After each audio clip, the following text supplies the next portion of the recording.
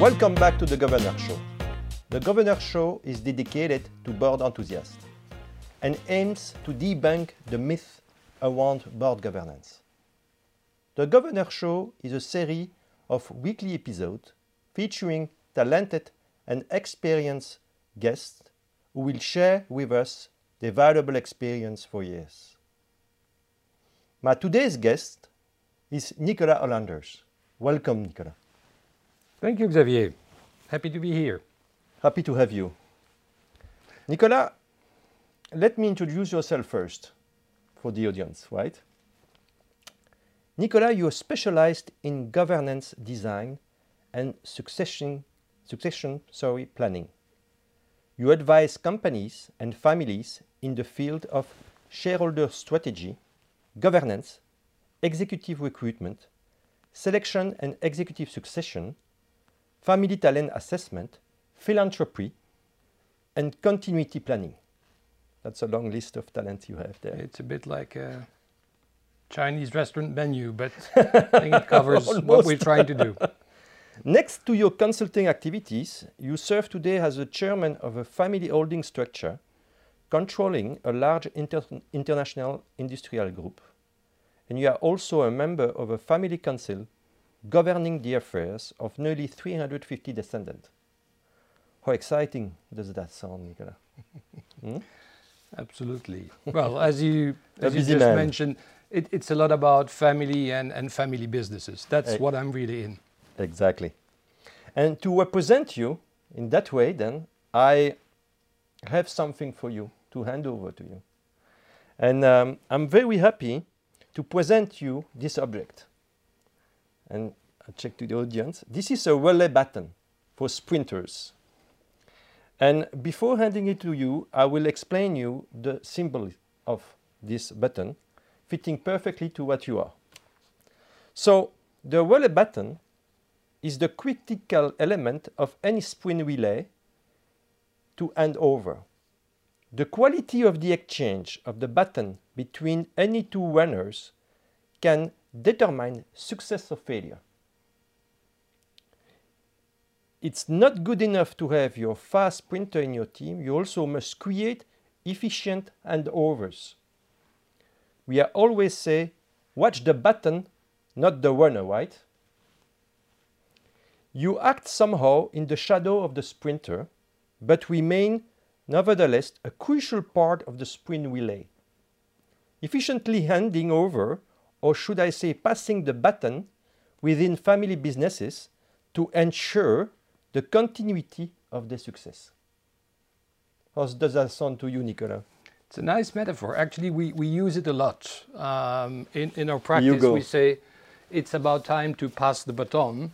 And I'd say it has, two aspects. One is, as you just mentioned, passing the baton from one generation to the other, from a family leader to the next generation. That is one. I actually see potentially, especially in family businesses, the idea that, shareholders pass the baton to a board, and a board passes the baton to the CEO, and the CEO passes the baton. If all these handovers happen smoothly and go in the same direction, actually you might have a good run. Okay, I'm sure this is exactly what we mean today then. So I have a couple of questions for you to dig down the large family businesses governance.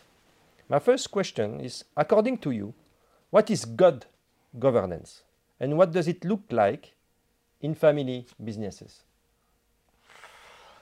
Okay, what is good governance? Actually, Xavier, what I would say is before we try to define what good governance looks like, I would say let's talk a little bit about what we mean with governance. Indeed.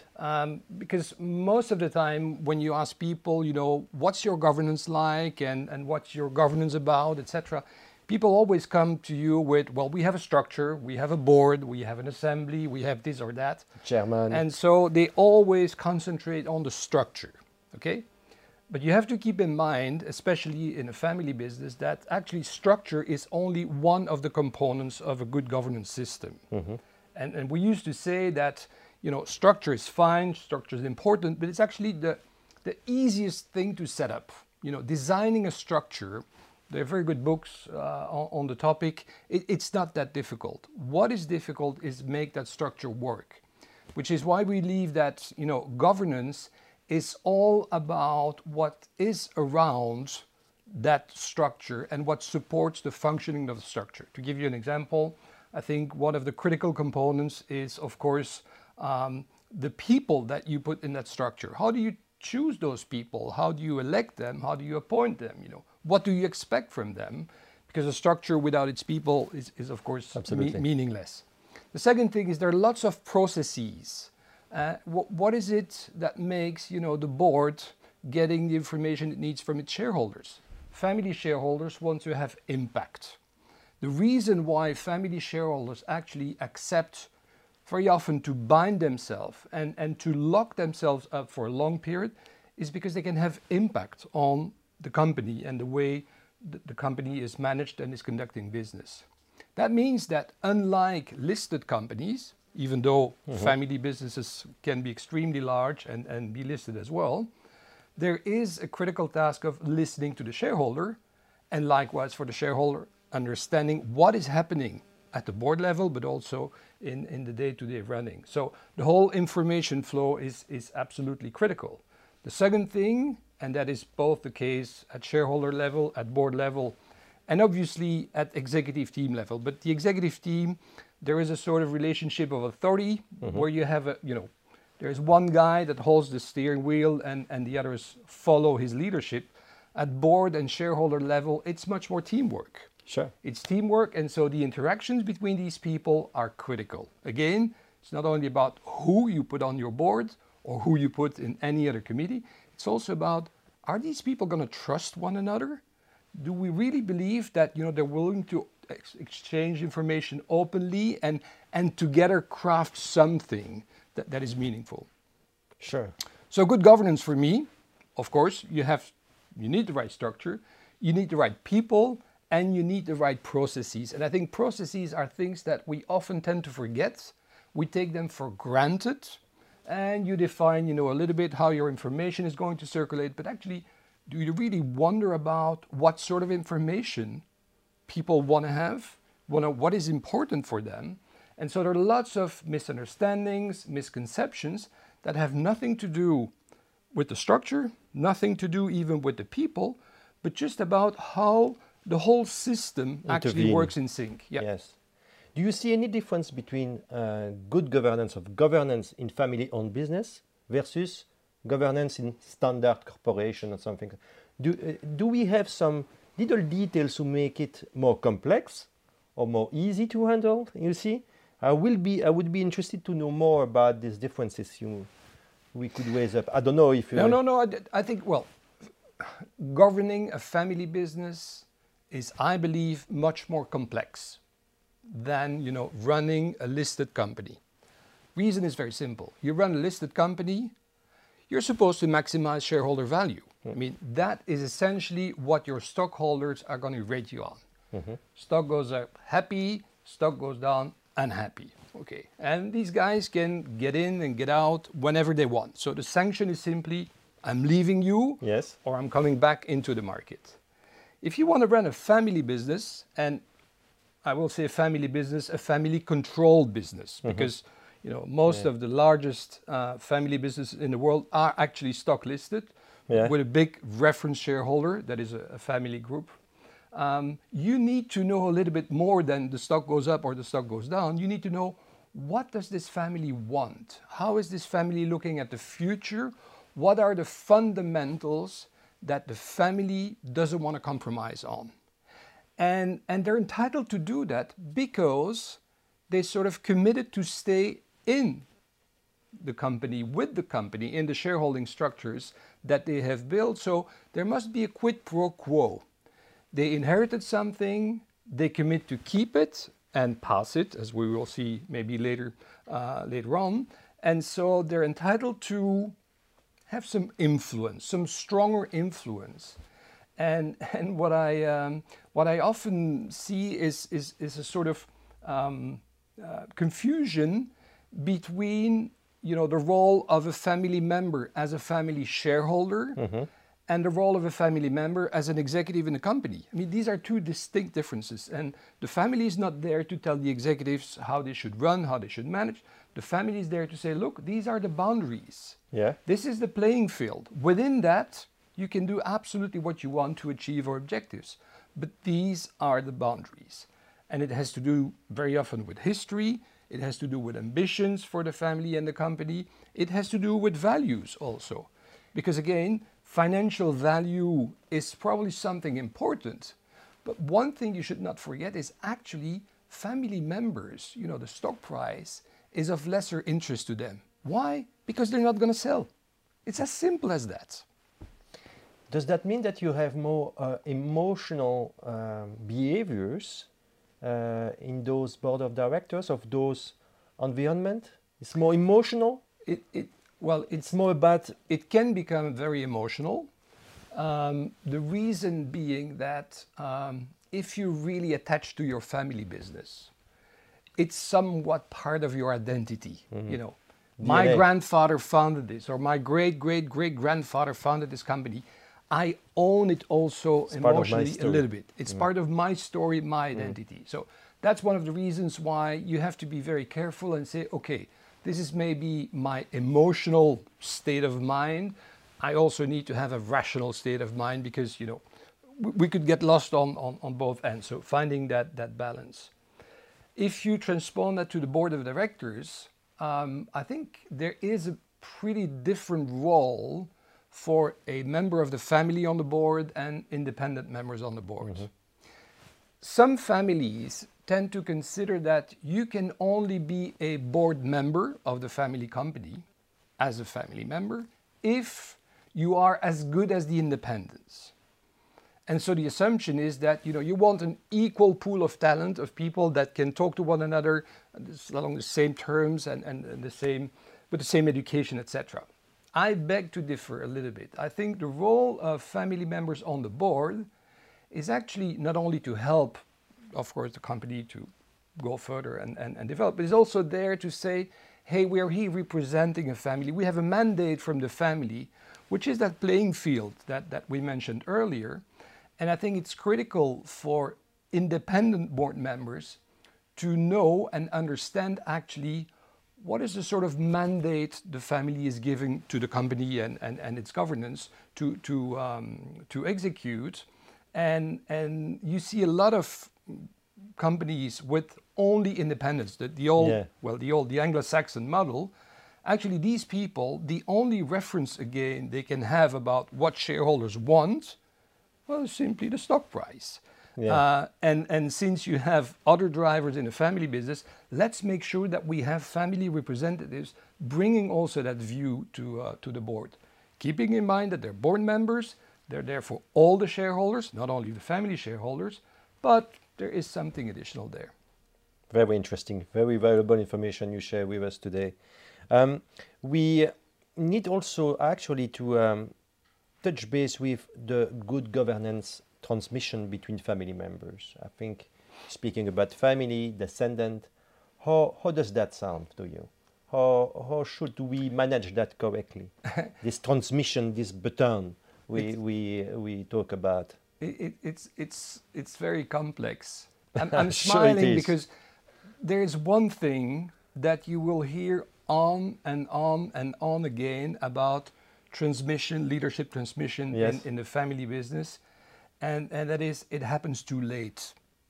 You know, I've never heard anyone in a family business telling me, nah, I think I gave it over too early. No, that's not, it's always too late. You know, think when you are a patriarch in the family, you're willing to work until you're 80, 90, 100 years. You're gonna die, you know, at your desk. And why are you going to die at your desk? Because it's your whole identity. Yes, DNA. You just can't make a difference between your professional life, working for someone else, your family life, and taking care of your... It's all so mingled. So I'd say first thing is succession and transmission usually happens too late, one. Two, it's happening late, and therefore it should be better prepared. And no, what you see, it's happening too late. And it's also usually ill-prepared. Again, being able for a leader to prepare for his own succession, ooh, that is tough. That is tough because, again... It could be a catastrophe sometimes, right? Well, it could be a catastrophe. I don't think so. I mean, you can have exceptionally talented people, but no one is irreplaceable. The question is there a family member that is up to the challenge of becoming the next CEO, the next chairman of the board? And that's where the whole preparation kicks in, which is to just, start thinking deep about not what the company is today, where should the company go? What is the trajectory for the next 10, 15, 20 years? And so what are the type of people and competencies that we need to bring the company forward? It's very often static. And if you don't project yourself, well, how can you know who's going to be the best driver on that road? So the whole preparation is also a preparation of thinking about the future of the company, and then sort of matching that with, what is the right type of leader for us? And that's really taking a lot of time, one. Two, I think you don't do that just by your own. You need to have someone external. An expert. That can be an expert, that can be a board committee, that can be whatever you want. It can be a lawyer? Well, a lawyer will probably tell you a few interesting things about the potential consequences of some choices. I don't know that he would be able to moderate, facilitate, and get the people together to a common assumption of, that's what we need to do, and that's the order, that's the sequence, or that's the time we need to. So I think if you're lucky, you have good people on your board who will be there when you will be handing over. And so you can trust them that they're not going to do stupid things because they will have to bear the consequences. And maybe sometimes some external help to give some space to people who might want to share. Some fresh air. Yeah. All right. Thank you very much, Nicolas, for this enlightening us. We spoke about board composition a lot. You spoke about independent board member, family members. What would be the best composition for a board of director in family-owned business for you? What will be the good match, the good balance, the good competencies, expertise, etc.? There's some generic competencies, and there's some, well, one is, thinking about a family business. Usually, the initial stage, you have the founder who's also the CEO and the chairman. He's everything. And by the way, he's also the chef de famille. He's the one who is driving the whole thing. Next level down, you come with brothers and sisters, what we call the sibling partnership. And usually if one of the siblings gets to become the CEO, well, the others, you got to find something for them. Of course, they have shares, but they should be on the board. And that's already, it's a big step, but it's a difficult step because then, you have those who are a little bit disappointed that they have not been chosen to be the CEO, others who don't care and don't want to care about. So that type of board is difficult. That's usually the time where the family says, we might need some people from the outside. And interestingly, and there can be different steps. Some families say, well, let's start with a sort of advisory board. Let's not give these people, we don't know them, they're not part of a family, let's not give them power. Let's call them our advisors, but they will be with us when we meet as a board. And over time, maybe they become real board members. First thing is they usually choose people they're close to, and it can be anyone that has been in a close relationship with the family for long. It can be their lawyer, it can be one of their business consultants, it can be a commercial partner, whatever. But the first point that the family sees there is we have a relationship. We know each other and we trust each other. And that is the first key criteria in a family business is you got to appoint people you trust. So we're speaking about trust, not competences then? No, it starts with trust. Okay. Because the underlying idea is that if they earned your trust, they probably have some competencies. They might not be very clear in your mind, but yes, they have brought you something. They gave you something that you didn't have and that you needed. So there is the idea of a competency. So it always starts, extending your board is going first on a basis of trust.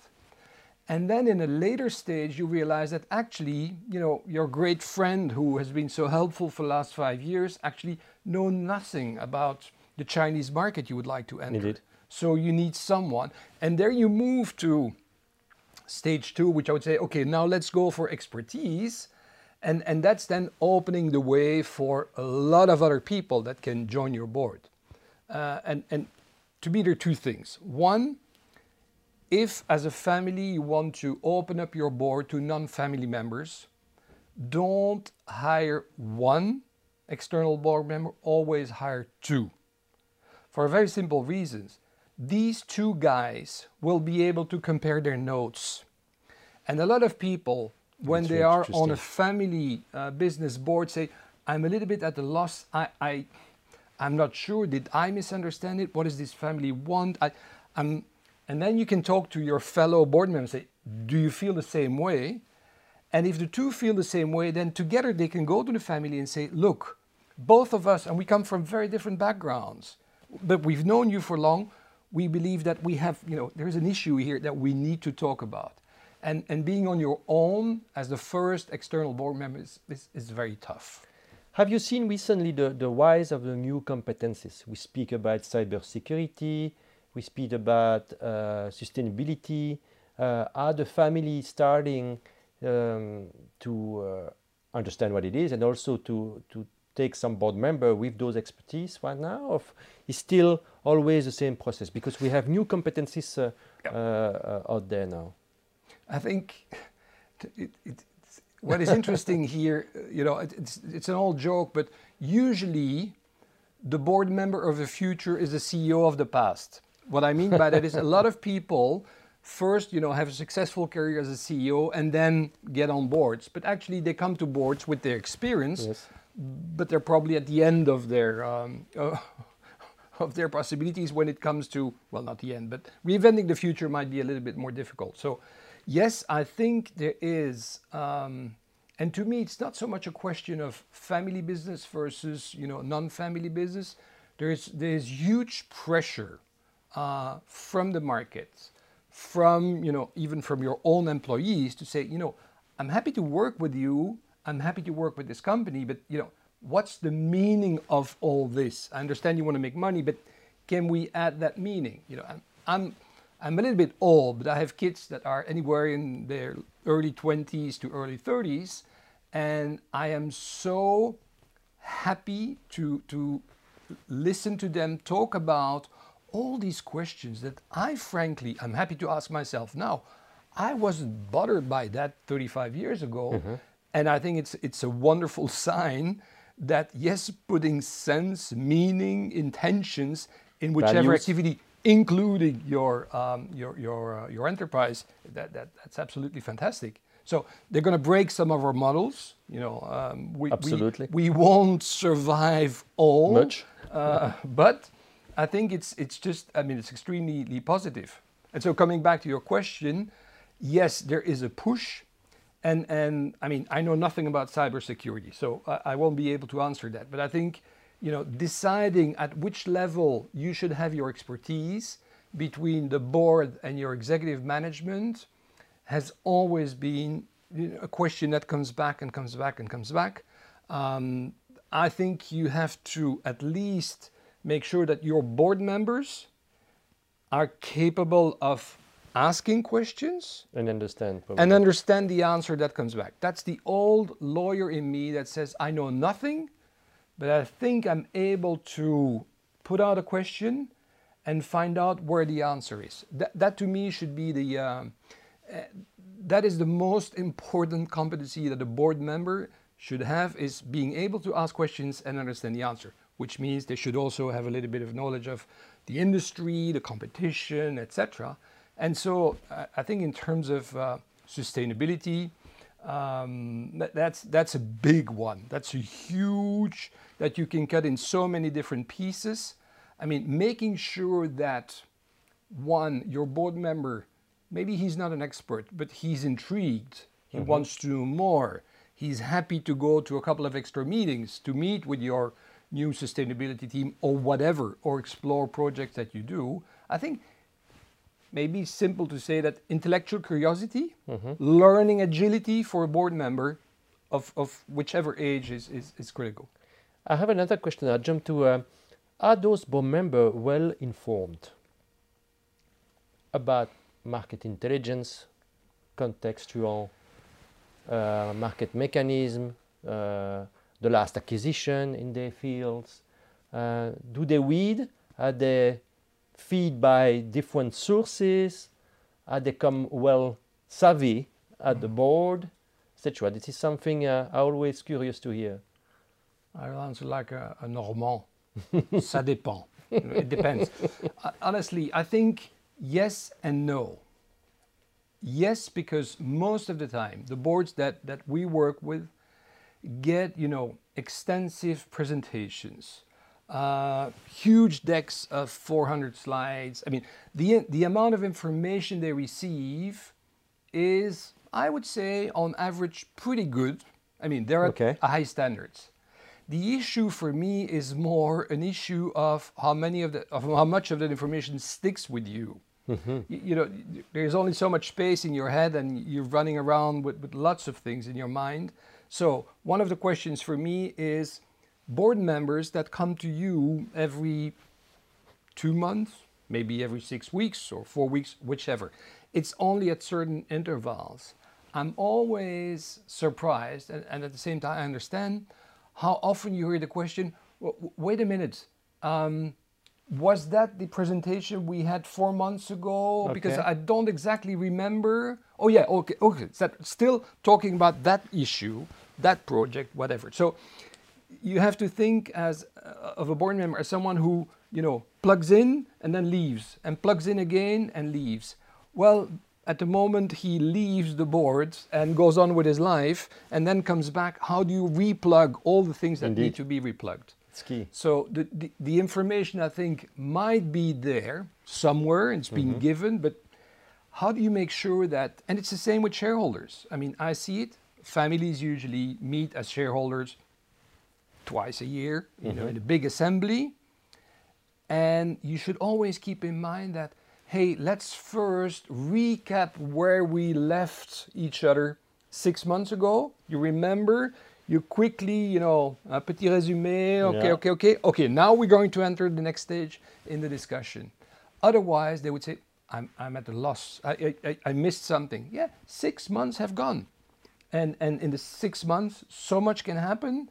You always need to be able to reconnect and pick up the thread where you left it, so that people are engaged in an ongoing way, as opposed to, you open a window, like on a train, and you see some scenery, and then you cut the window, and 3 months later you open it again and you say, oh, where are we here? Well, if you don't explain to me that the train has gone from here to there, I'm lost. Because they have to vote. They have to vote on strategic matters. They have to vote on maybe coming acquisitions, and they need to be well informed to engage with the CEO as well, don't you think? Certainly much more so in a family business, where the relationship and the engagement level of shareholders vis-a-vis their family council, the board of directors, etc. Again, it's something that's close because they want it to be close. And I think if they want it to be close, which is fine, they also need to have the tools, the information, the understanding, so that they can make an informed decision. And an informed decision sometimes is just say, I don't know, but I trust you, board, to do the right things. Or, I don't think this is right, and I don't want you, board, to do that. So that exchange, it's probably closer to the exchange that you can have between a CEO and a board in any capitalistic company that is, owned by thousands of people.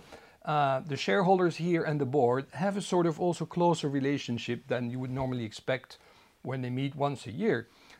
The system, the capitalist system of a stock-listed company is very simple. You vote on the dividend and you vote to appoint your board. And that's it. Yes. That's all you have to decide. Pretty simple. Fine. And since you can't decide much, well, the sort of the counterpart is that you can get in and get out anytime you want. Just call your broker and say, sell it, I'm done. That doesn't work like that in a family company. Yes, thank you very much, Nicolas. It's such exciting to hear you speak about board matters. And then I have a personal question for you. What moves you in board matters? What moves you in that space? Coincidence, will, opportunity, you see? Because board matters is not really something, ooh, well, we are here to debunk the myth. So, okay. Well, I think initially, you know, I was a lawyer long time ago. And then I managed to get out of that. But there, I still have some, a few things that stick. But what I find so intriguing is that you can build the best possible system, governance system. And if you don't understanding what's sort of in people's mind, what are their intentions, what are they hoping for, etc. If you don't know how these human beings interact and can align on objectives, as I said, you're getting nowhere. And what I find fascinating is the combination, let's call it maybe the combination of the hard structures and rules and the soft, which is the personalities, and to see that actually the same structure with different people produces a totally different results. And that I find extraordinary too. So it's a bit on the edge of psychology. I'm not a psychologist. I have absolutely no qualifications. Me neither. But I'm interested in the human reasoning and the way actually people form their decisions. Because governance is about getting information, discussing information, and making decisions. Getting information, okay, you can have, you know, low quality, high quality, low volume, high volume. You can discuss the technicalities of the information. The dynamics of the discussion, that's also much more interesting already. And then coming to the decision, who makes the decision and why is that or that person entitled to make a decision? How do we make sure that he or she makes the right decision? That's a fascinating, never-ending world. What an exciting conversation, Nicolas, today. It's really interesting. I think I learned a lot, and if I learn a lot about family businesses, I'm sure the audience will learn a lot as well. Can I ask you something, a favor? Could you please relay the baton to the Govrnor shelf here? And the shelf is going to continue the work. Reminds you that you can put it here, perfect. Just in the middle. Here we go. Yes. Again, thank you very much for your presence today. Thank you for inviting me. It was a pleasure. Yes. And this closed the chapter about family-owned business and the governance around that subject. Please follow us on our social media. Share if you enjoy. Check our website. I would like to thank you again and see you next time.